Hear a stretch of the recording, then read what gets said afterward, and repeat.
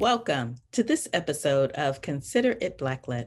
I am Kim, your host, and for those of you tuning in for the first time, Consider It Blacklit highlights films, television programs, and stage plays that feature African Americans up front and behind the scenes. We also discuss social issues as it relates to some of these programs and how they may or may not impact our communities. So thank you for tuning in, and we hope you continue to tune in each week. Today, it is my pleasure to highlight a veteran actor, director, poet, writer, Count Stovall. Welcome, Count. It's lovely to be here. Yes, I am truly excited to have you here. I have been a fan for years. Oh, thank you. Thank you very much. So, you are an award winning actor, writer, director, poet. Tell our audience what came first. What came first? Believe it was the chicken. No, I believe it was the first thing I ever did. I recall reciting poetry at about the age of 6, learning Rudyard Kipling's poem, If. My mother said, go in the room and do something. And so she said, here's a poem. And she got me a book called Heartthrobs with a lot of anonymous people. And I learned if you can keep your head when all about you are losing theirs and blaming it on you. If you can trust yourself when all men doubt you, yet make allowance for their doubting too. If you can wait and not get tired of waiting or being lied about, don't deal in lies or being hated. Don't give way to hating and yet not look too good nor talk too wise, etc., etc., etc. It's amazing. And you remember everything so well. Like you first learned that when you were 6 years old. I'm impressed. That's called neurological association. My love for my mother and also poetry has been part of me ever since I was a small boy. So tell our audience a little bit about your journey and how you became the performer that you are now. Oh, I never started out to be a performer per se. I just I'm old, so at 75, I grew up in the 40s and the 50s, the year after Jackie Robinson was allowed to come into organized baseball, and or the year after I was born. That was 1947. I was born in 46. I grew up on the cutting edge of the radio generation, just prior to the advent of television being commonplace in my neighborhood. A few years prior, I'm sure some people had television, but we didn't have a television set. And so I listened to radio, and radio seemed to have sparked your imagination. The creaking door, the shadow. What evil lurks in the hearts of men? The shadow knows. So you learn to listen and take things in. So to jump ahead, I was in the military for 3 years after high school. I went for a year of college, then I went into the Army. And after 3 years in the military, I went back to college, and I kind of thought, what do I want to do? What do I want to do? I said, well, maybe I want to write for television, or because a lot of people, of color are watching television. And what I learned was somebody said, oh, well, you got to do theater. You got an introduction to theater. You've got to learn everything. You can't just write for television. So I did. I took an introduction to theater class at Merritt College, and that was sort of the beginning. I remember I went and saw this play, and a person that's like a brother and a dear friend to me to this day was in it, an actor by the name of Ted Lange. And most people out there know Ted Lange from Love Boat, and that was the first play I saw. So when I came back on Monday, they said, did everybody see a play? And I said, oh, yes, I saw a play. Raised my program up. Oh, no, Mr. Stovall, come up. You must tell us about it. I said, oh, boy. And so I knew I was being put on the spot. So I came up and I told him about it. And by the time I reached the end of acting out the entire play in Act 1, the class was over. And I said, well, do you want to hear about Act 2? Oh, no, Mr. Stovall, thank you very much. That was very nice, very nice. So a young lady after class, her name was Ann White, and she was white. She said, oh, that was great. Why don't you come to an audition we're having at Live Oak Park in Berkeley? I said, Live Oak Park, what audition? What's an audition? They said, well, they're auditioning for the San Francisco Shakespeare Company. I said, Shakespeare? I hadn't read but a couple of Shakespearean plays in high school. And I said, well, I don't know. What's it about? And they said, well, they're doing Romeo and Juliet. I said, Romeo and Juliet? Well, if I get by that way, I'll come. And I did happen to get by that way. And I went in and I did, two households, both alike in dignity, in fair Verona, where we lay our scene. From ancient grudge, break to new mutiny, where civil blood makes civil hands unclean. From forth the fatal loins of these two. Anyway, that was the first part I got. I got to do the prologue. They gave me the part of Benvolio, and they incorporated Balthazar in it. And that was the first play that I ever did and got paid for it. And we opened up the Shakespearean Gardens in San Francisco. And I was taking classes at Merritt College. I graduated from Merritt College. I went on to UC Berkeley, and I was still studying theater. So the bug had bitten me. And eventually, as I went on to the American Conservatory Theater in San Francisco, and I graduated from there, and they offered me a contract, but I was still hearing about auditions around in San Francisco. And one of the plays that was being auditioned for, some friends of mine were in it, was called No Place to Be Somebody by Charles Gordon. And this won the Pulitzer Prize in 1970. In 1971, that audition came along, and I was in the American Conservatory Theater under Bill Ball and Michael Sullivan and a lot of other so-called luminaries in theater history. And I got the job of the lead and the co-lead in the play with Ben Vereen. That was when I joined the unions. I went on to join this company, and eventually we went on a national tour, and it went back to Broadway, and I covered Gabriel in it. And the guy playing the role was Philip Michael Thomas, who was on Miami Vice. And I moved from the West Coast to the East Coast, and about that year went on tour with No Place. And off and on, I did No Place to Be Somebody for about 10 years. You've done a lot. You've even done some TV. Why don't you, tell us a little bit about those experiences? In New York, I ended up auditioning for a soap opera called The Doctors. And I got a contract for The Doctors in about early or mid 70s. And I ended up on there for about 3 years, playing, what was I playing? Hank Chambers, the physical therapist who was in a wheelchair. And then I got another television show in '85 called As the World Turns, where I played Detective Roy Franklin of the Oakdale Police. And I was on that for about 5 years or so. And then when that was over, I think that was about late '80s that ended. I came back to California, tried to get some work on television. I got a job covering, what is that actor's name? Denzel Washington. He was doing a play I'd done in New York. And so my buddy was the director, and he said, why don't you come out and cover him? And I said, great, I'll be swimming, playing tennis, and while he's going down there and working for his money. Wow, Denzel. And I went on and did the role for two days. And fortunately, the producer of a television show called Gimme a Break was in the audience. And he liked me, and he said, my goodness, why don't you come and do Gimme a Break? And you can play Nell Carter's ex-husband, the trumpet player. And so this was in '85. I went on and did a couple of episodes of Gimme a Break. I got another job, auditioned for something called All My Children. So of all the roles that you've played, which one was the most rewarding to you? Oh, that's like asking me which of my 5 children and which of my 6 grandchildren are the most rewarding to me. Well, let me tell you about this full circle moment.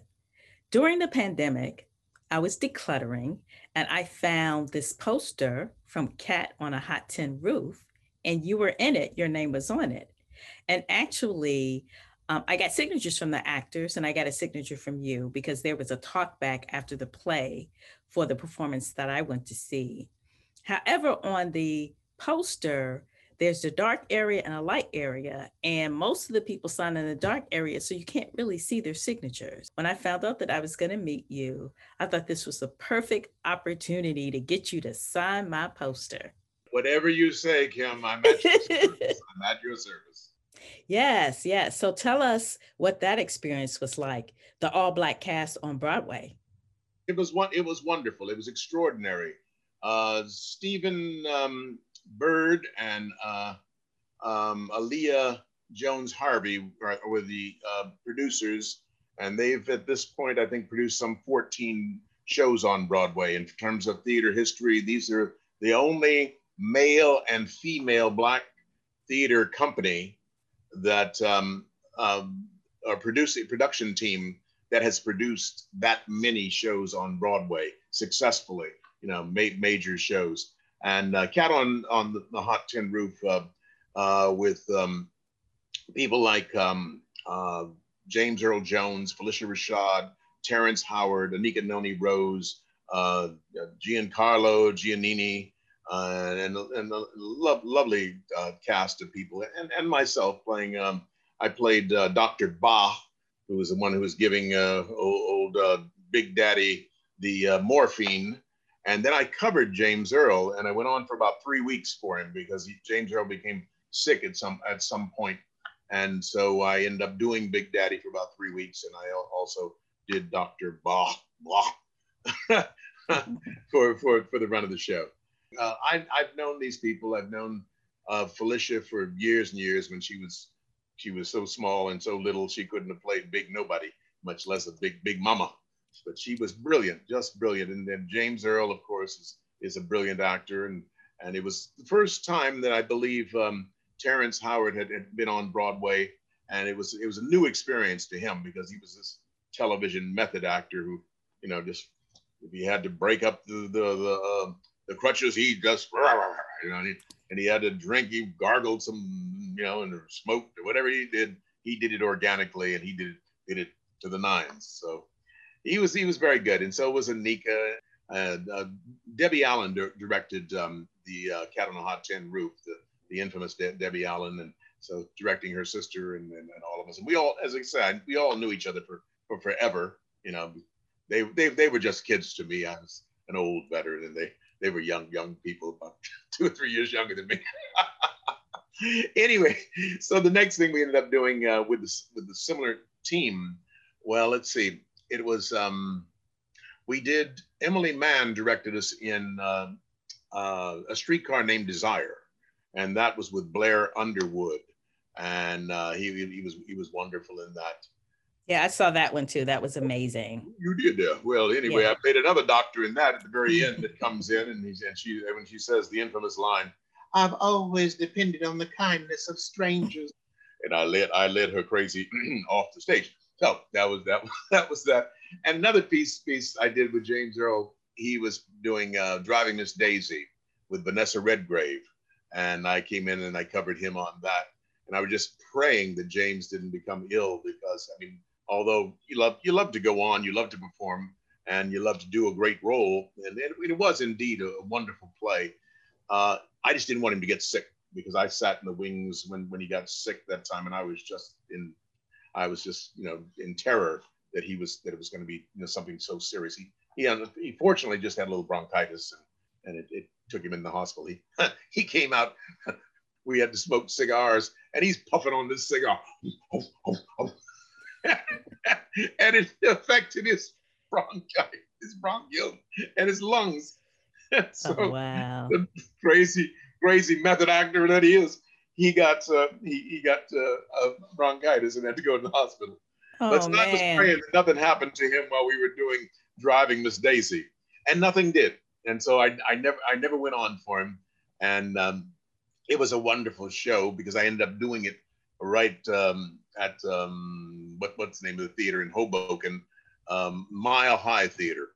I ended up doing Driving Miss Daisy there, and with a wonderful cast. The last play I did, the full play I did before this pandemic came into being, was a musical version of Christmas Carol at the Crossroads Theater, the New Brunswick Performing Arts Center, and a wonderful piece. And I played Ebenezer Scrooge, and I sang, and these children sang and danced, and it was just a wonderful production. And it ended after Christmas of 2019, And then we went right into When It Hits Home, a beautiful play by Cheryl West and directed by Dr. Indira Etwaru, who was the artistic director of the Billie Holiday Theater.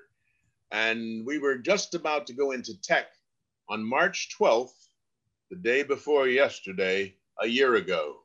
And I've been stuck in the basement ever since and doing a few Zoom things. And I've got a movie to do in April that's going to be directed by Estelle Parsons, the Oscar winner, two-character film.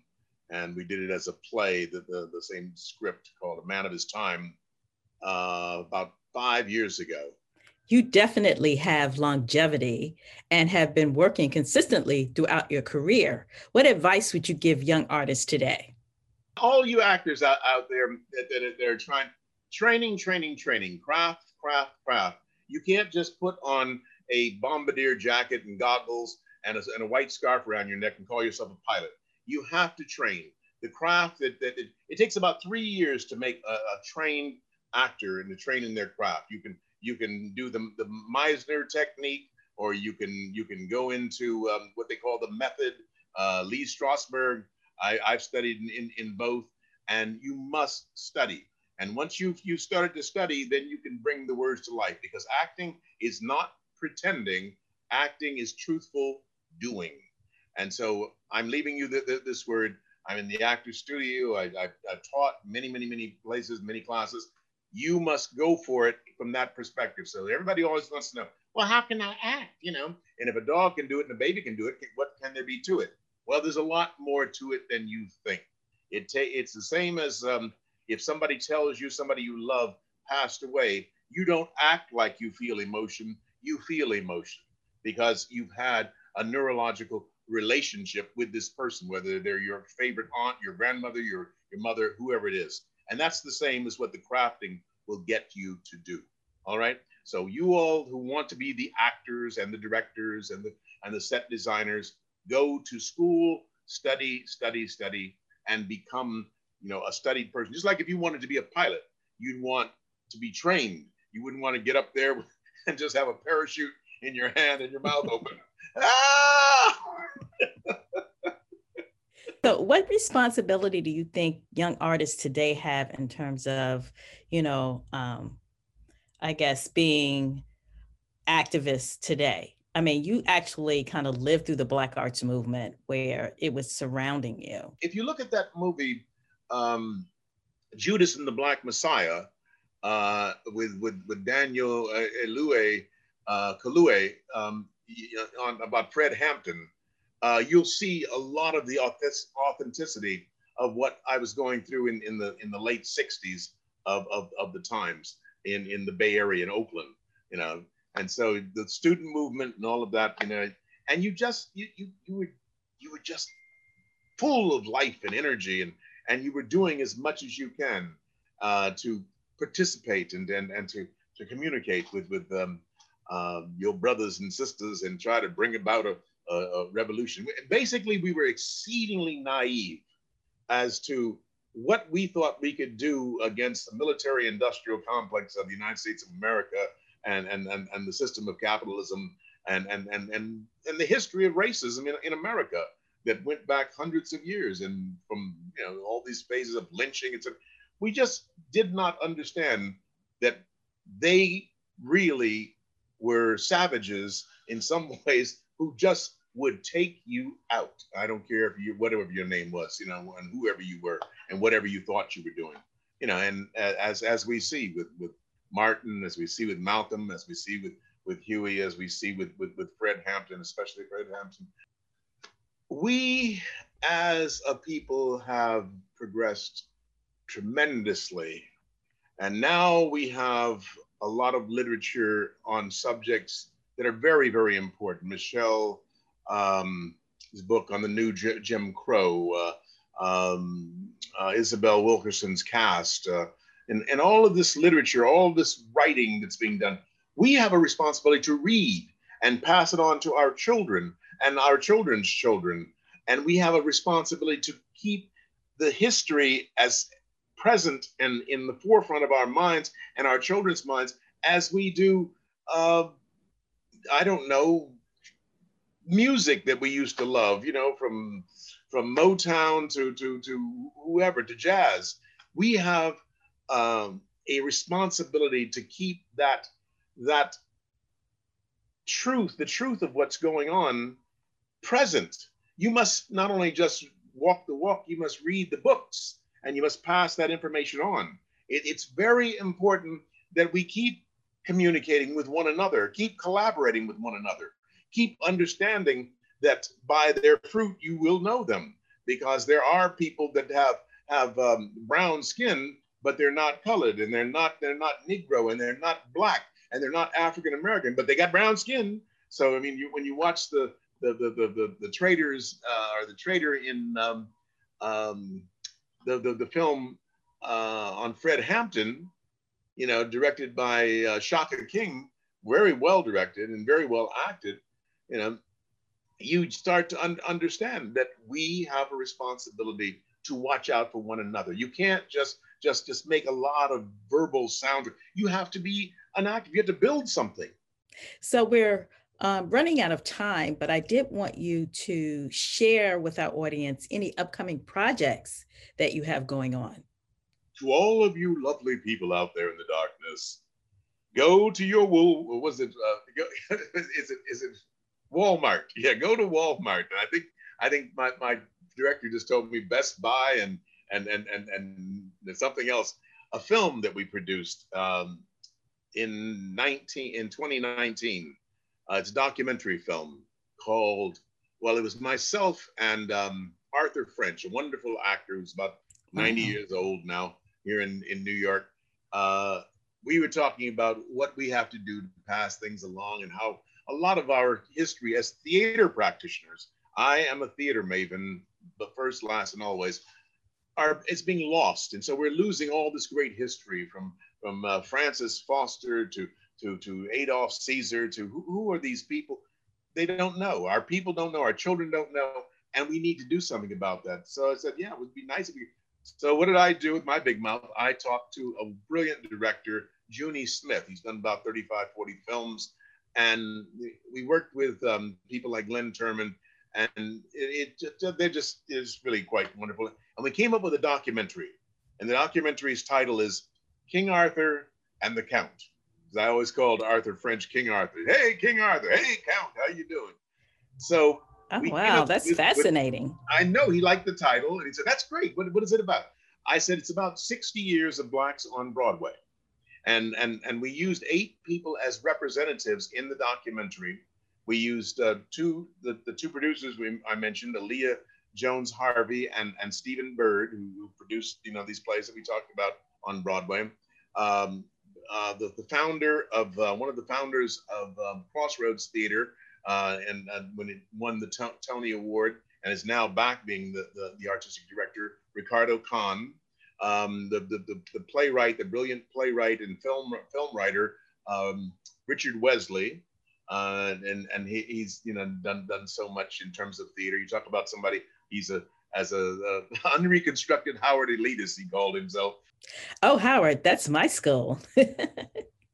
He's in it, as well as Marie Thomas, a Spelman graduate, yay Spelman, and she's been on Broadway and then soap operas and television and plays forever. These are the people. I think I named all eight of us. And no, one person left out. A great person, great writer, Dominique Marceau.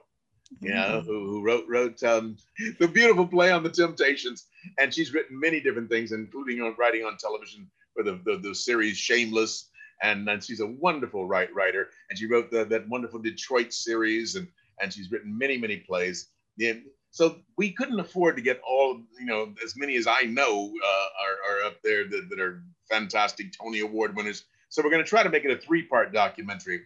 But this first part, King Arthur and the Count, you can get through Walmart's for about $19.99. We were supposed to premiere in New York in this month, last year, at the end of this month.